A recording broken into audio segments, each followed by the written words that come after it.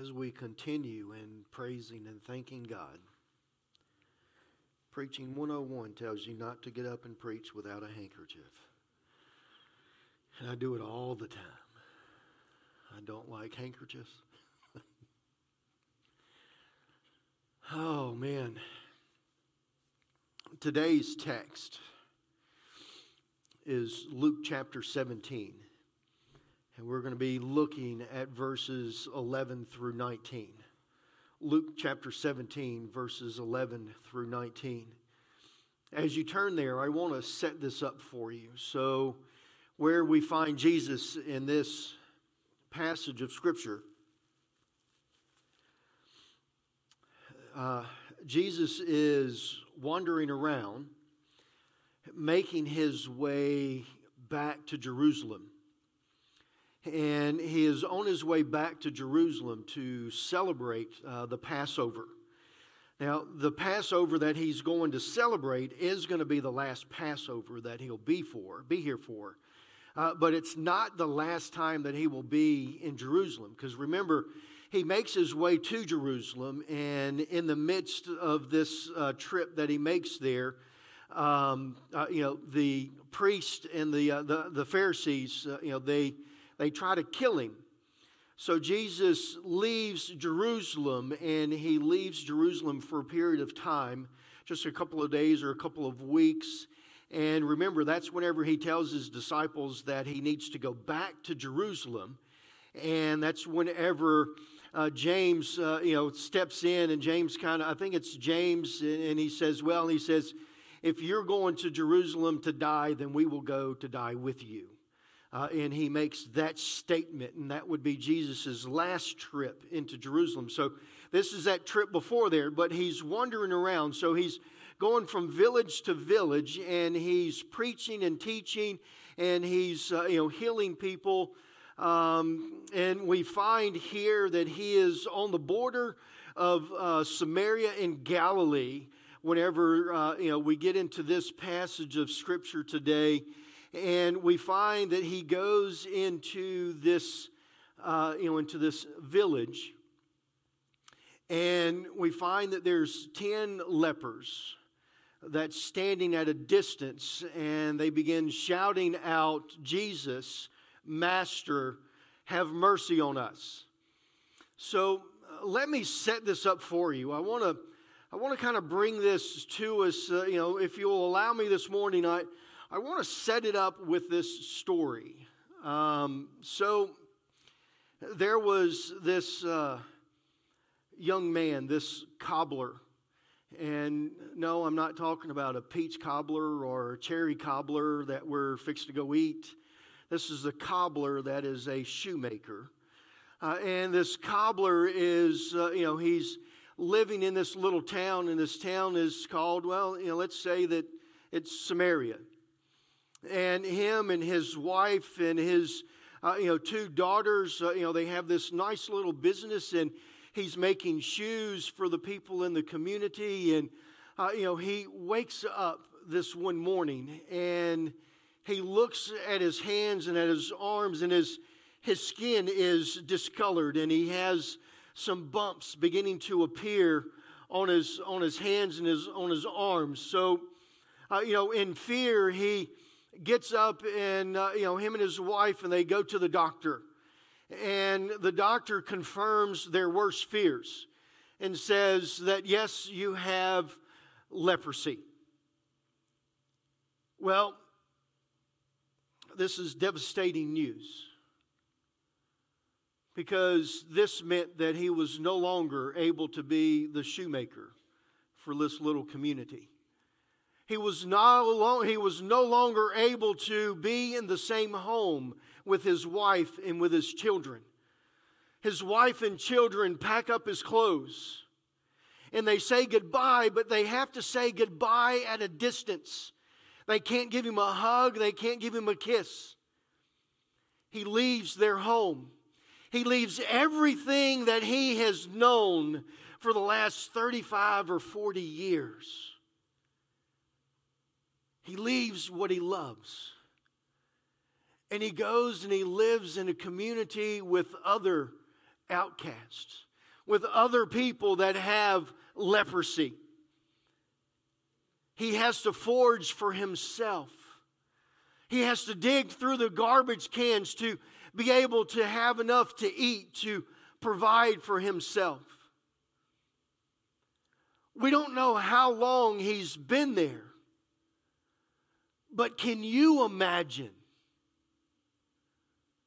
Can you imagine leaving your husband or your wife and your children and no longer being able to hug them or to touch them, and to have to live this life of an outcast? There was no cure for leprosy. They don't really know how leprosy actually spreads. Is it by touch? Is it by being coughed on? Is it by blood transfusion? Is it, how do we contract this horrible disease that disfigures, maims, and eventually takes your life? This man lives this. And then, yes, we find him today, and he's gathered around with he's gathered with 9 other gentlemen. Throughout this, we find that, there's been stories and there's been rumors that's gone on about this man that is able to heal people with leprosy. He's able to heal people that are blind. He's able to heal the ones that are sick. They've even heard stories that he has raised people from the dead. And they find out that this man is coming close by where they're going to be at. So they gather together. And they begin to shout out, "Jesus, Master, have mercy on us. Jesus, Master, have mercy on us." And then Jesus does something that's really unusual. Because all the healings that they've heard about, he's spit in the dirt and he's made mud and he's put it on someone's eyes and they were able to see. He told this other gentleman that had leprosy that he needed to go to the Jordan River and he had to wash 7 times to become clean. And we have these other ones where he just simply touched them and they were healed. But all Jesus does is tells them to go to the priest. It's an unusual request. Just go to see the priest. But most of them there knew that you had to go to the priest to be claimed clean from your disease.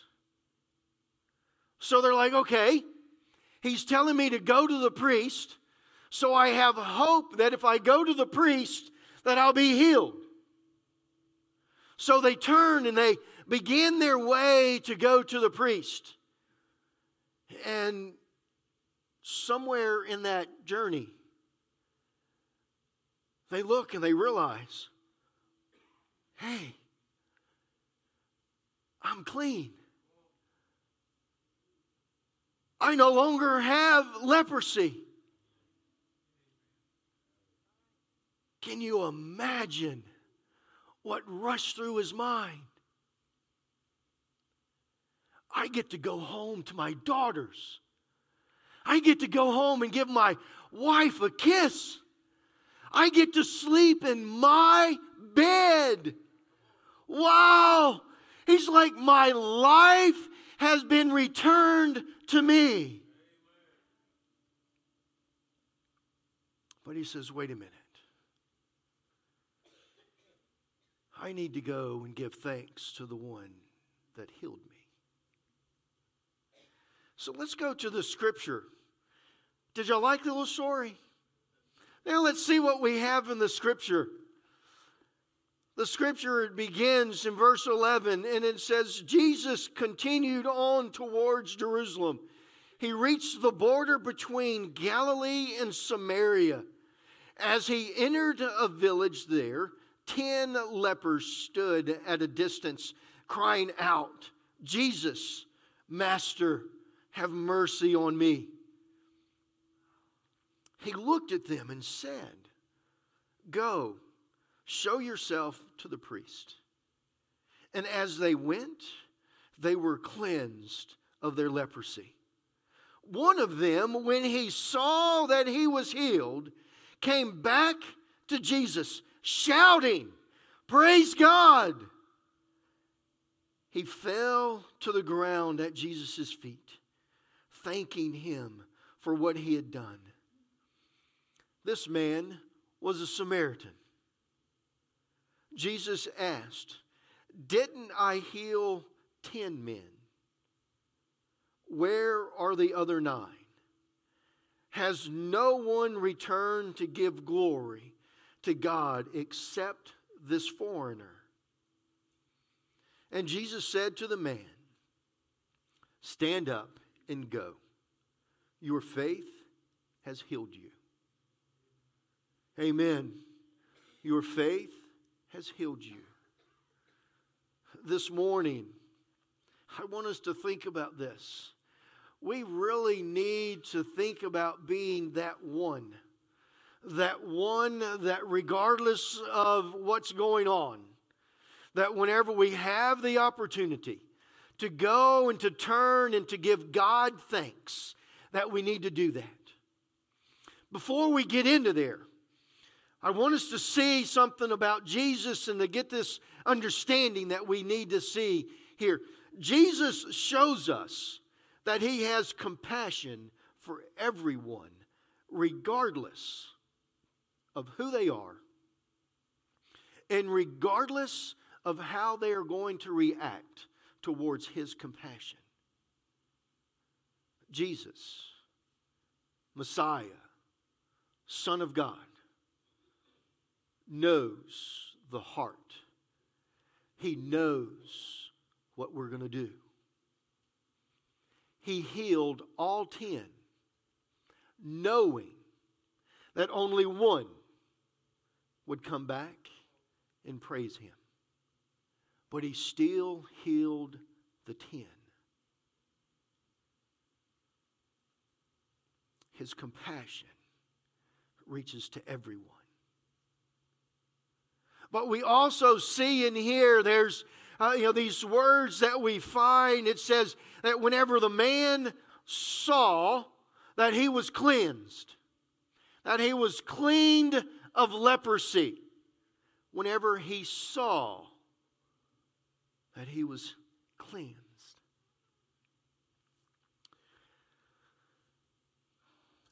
Whenever he saw it, there's a lot of times that God does things for us, but we don't see it. Let me tell you this little story. We're full of stories this morning. There's this man in Charlotte. He's been laid off for quite a while, and he's ran through all of his emergency cash, and his savings has dwindled, and he has this job opportunity, and he's gone to one interview, and it went fairly well, and they were calling him back for the second interview. So he leaves from, let's say, Rock Hill, and he leaves early enough to kind of deal with the traffic. But there was something else that happened along the way, and traffic was a little bit heavier than usual. And whenever he gets into downtown Charlotte, he's almost out of time. He can't be late for this interview. So he's driving around and he's searching for this parking spot. And he's like, God, if, now he's not a church-going guy, So he, like we all do, we're in a panic. He begins to pray. So he begins to pray, and he's like, God, if you would give me a parking spot, I need one really bad. I've got to get to this interview. My money's drained. I really need this job. And if I can't make it to this interview, please, God, if you can just, if right down the road here, if you can just simply open up a parking spot. He said, I'll go to church. He said, I'll even start tithing. Just please open up this parking spot. He turns the corner and there's a parking spot right there. He pulls into the parking spot and he goes, oh, never mind, God, I found one.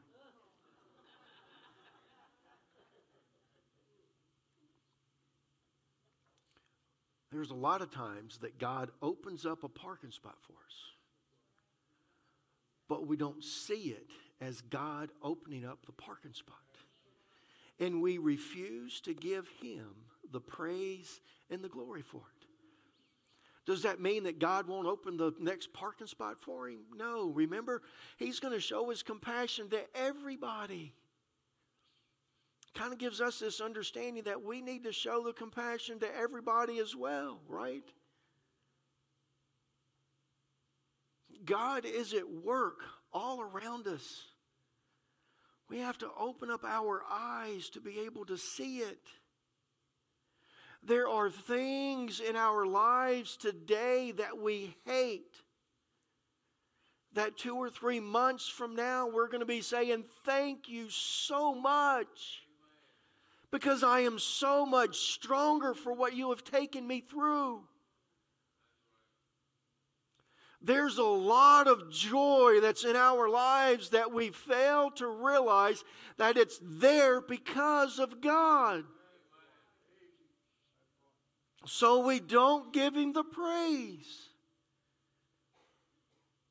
We have to see God in front of us. We have to see. But you know what? We also have to make the opportunity, or take the opportunity, to praise Him and to thank Him.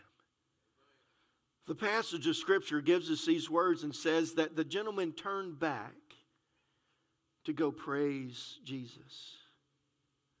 Whenever we think about this, we see that, yes, there was one gentleman that realized that he was, they all realized they were clean. But he's the only one that decided that regardless of what I have looking forward to, regardless of the fact that now I get to go and be with my wife and my children, that I get to start my life all over again, that I get to enjoy all of these things,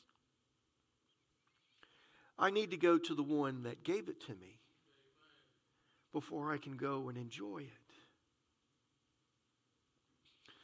We have to be able to go to God and to thank Him and to praise Him for it. The problem with it is that a lot of us have this feeling that, okay, something good happened. Now what? I know something bad's coming. It's like, okay, where's the other shoe going to come from? What catastrophe is going to hit me next? I was talking with one of my mentors about 3-4 months ago, and I wasn't dealing with some things very well. So I had this conversation with him, and we're talking on the phone, and he pauses for a second, and he goes, John, let me give you a picture of your house. Now, most of y'all know I don't have a house, so he's like, this is your spiritual house. This is your body. He said, let me tell you, let me show you what I hear from you and what I see. He said, in your house you have this really nice room. It's a little small. It's got nice, comfortable furniture in there. He says there's 2 nice, comfortable chairs. It's at the perfect temperature. The light is just right. it's really comfortable to go into. And he says, you really like to go into that room. And that's your family room. That's you and your wife. He says, and then I see this other room that's really big. He said, it's the majority of your house. And he says, I see that you and your wife are there, and but there's a bunch of other people that's there. He says, that's your church. And I said, yeah. I said, man, we're at a great place. I said, I love my wife. It's just her and I at home. It's this empty nest syndrome that we're just simply loving to death. We both have nice, comfortable chairs. We just kind of kick back and, we talk to each other in the morning as we're sipping coffee, and we plan our day. In the evenings, we kind of have conversations as we're watching Netflix. We like these, we like to kind of get into these certain shows, and we'll watch just those shows, 2 or 3 of them back to back, and then we'll go to bed. Kind of sounds boring, but it's really good. I love my wife, and it's like we're really comfortable together right now, and we're really enjoying this. And then we got this big room, and it's the church, and I'm loving the church. I really love the people. I love ministering here, and Peggy loves it, and she's involved in it, and she's doing women's ministry, and we're really loving this. So these are 2 rooms that we're really loving. And he goes, John, then there's this little bitty room that's off to the side, and he said, It's kind of dark. He said, it's really kind of neglected. It's got spider webs in there. And he said, 2 out of the 3 lights, they're not even working. And it has this one chair that's in there that's really not all that comfortable. And he says, I can tell that you really don't spend time in there. He's like, you really need to you need to revamp that room. He goes, John, you don't spend any time in your celebration room. You have to be able to celebrate the victories and to celebrate the good things. Instead of just simply having this nice room over here that Peggy and I really like to be in, and then having this really big room with the church and loving the ministry and all the things that's going on, I never go into this room and thank God for that small room that Peggy and I are in that we love so much, and the big room that the church is in that we just love so much.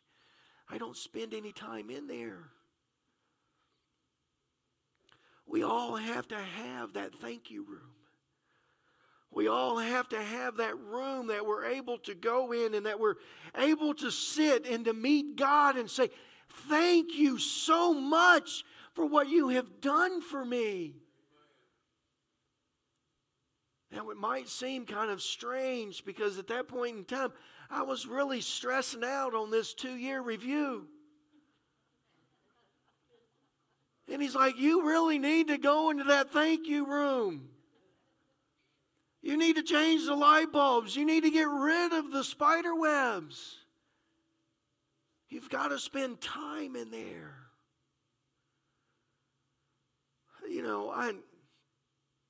I'm not a fool. I know that there's difficult things that we all go through. I don't think there's a person that is not sitting here today that has not lost a loved one, an aunt, an uncle, someone down the line, maybe a brother or a sister, a father or a mother. We've all had loss. But God says, even in the midst of those, I still have you in my hands. And because I have you in my hands, you need to thank me. We need to thank Him. We need to praise Him even for those difficult moments and times, because they will make us stronger, that whenever we get to the other side, we will truly be able to say, thank you for what you have made me. Thank you for the way that you have molded my life, that you have taken all of these things and made them to work to where I would be a stronger Christian for you.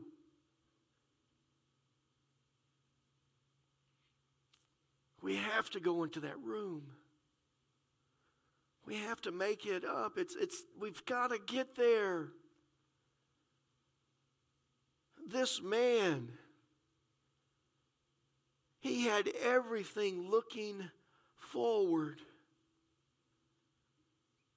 No longer is he an outcast in life. No longer does he have to rummage through the trash cans for food. No longer does he have to stand at a distance and holler out, "Unclean, unclean," making sure that people didn't get too close to him. No longer did he have that. He was cleansed. But he took the time to go back to the one that healed him.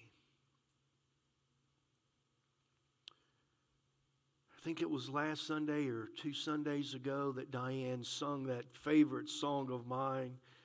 I know that she sings a lot of other songs really good, but oh man, I'd rather the healer than the healing.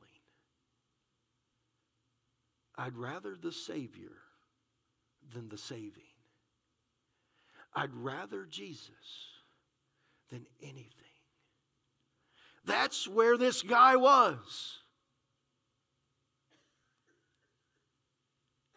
He says, yes, I'm clean.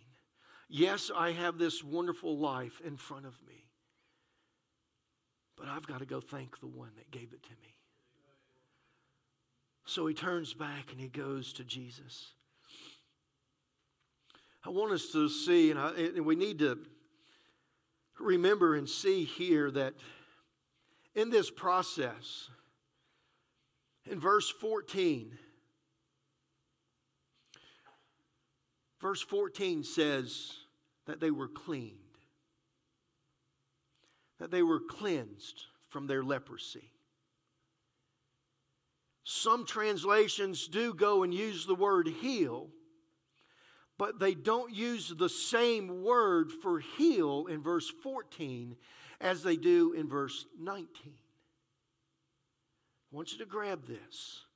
Verse 14 and verse 19, regardless of whatever translation that you're looking at, whether they were cleansed from leprosy or they were healed from leprosy, it's not the same word that he used for whenever Jesus told this man that your faith has healed you. The word that this man used, or the word that Jesus used whenever he said that, that your faith has made you heal, or has healed you, is so Sakinsic, if I'm pronouncing this correctly, Sakinsic, which means that your faith has made you well unto salvation.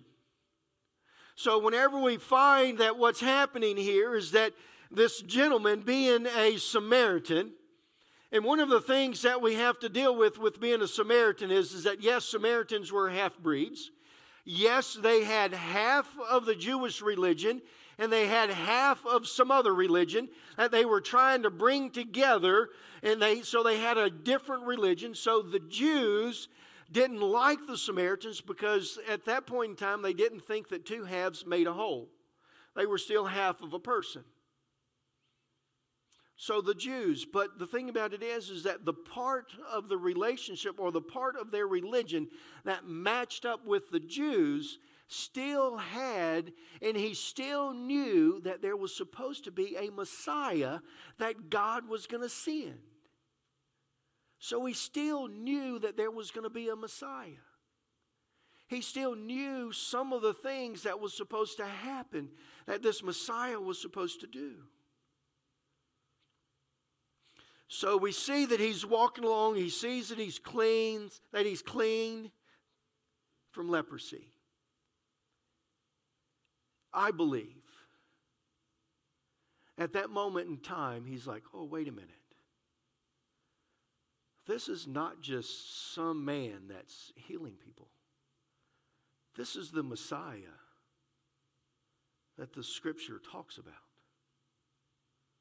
This is This is the Son of God that the Scripture tells us is supposed to come and to save us. So he then goes back to him and he praises him and thanks him for the healing. And then Jesus says that your faith has made you well.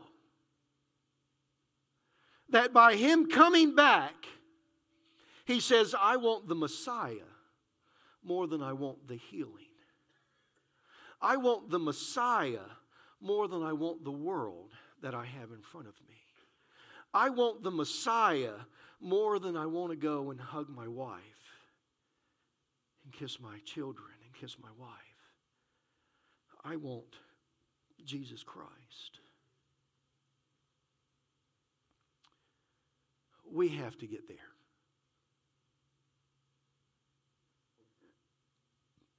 We have to get to the point that we can be that one that says, regardless of what's going on around me, regardless of how life looks, I'm going to thank and praise my Messiah above all things and before all things. I thank him and praise him for the good days. I thank him and praise him for the bad days. I thank him for the joy. I thank him for the sorrows. I thank him, I thank him, I thank him because of who he is, not because of what he has done for me, but because of who he is. We need to be that one that gets it. Let's stand this morning. I'm going to have Susan come and play, and it's just going to be brief because this morning it's just simply, do you get it?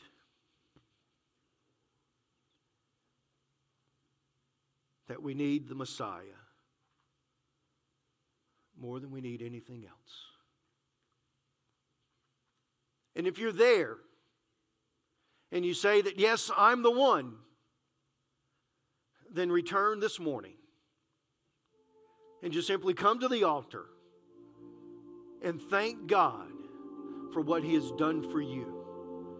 Regardless of where you are, regardless of the struggles, we've got to say thank you. Thank you. Because I want the Messiah more than I want the healing. I want the Messiah more than I want the joy. I want the Messiah more than I want anything in this world.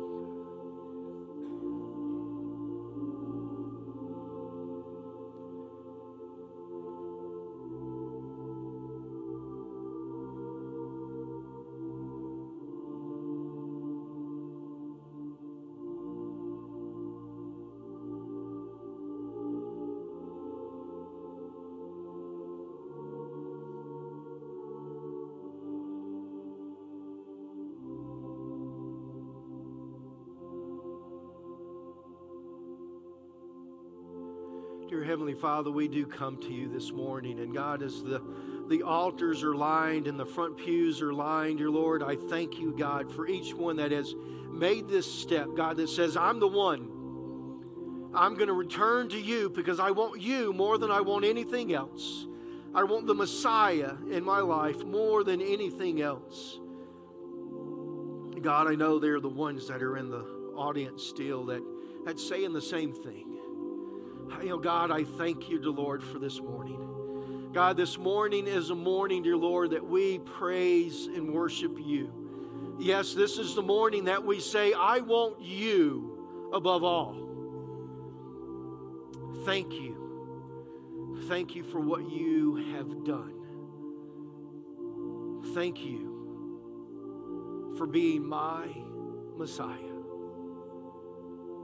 Thank you for saving me from this dreaded disease of sin in my life. This disease that leads to death. Thank you. Thank you. Thank you. In Jesus' name, amen. Amen.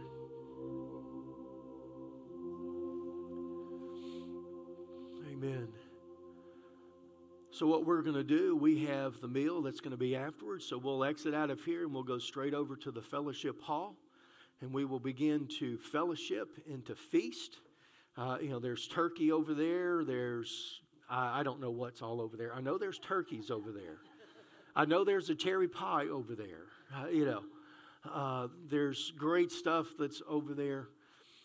So what I'm going to do is I'm going to close to pray. I'm going to pray to close the service, and then I will also pray for the meal, so that whenever you get over there, you can just simply begin to enjoy the meal and enjoy the fellowship.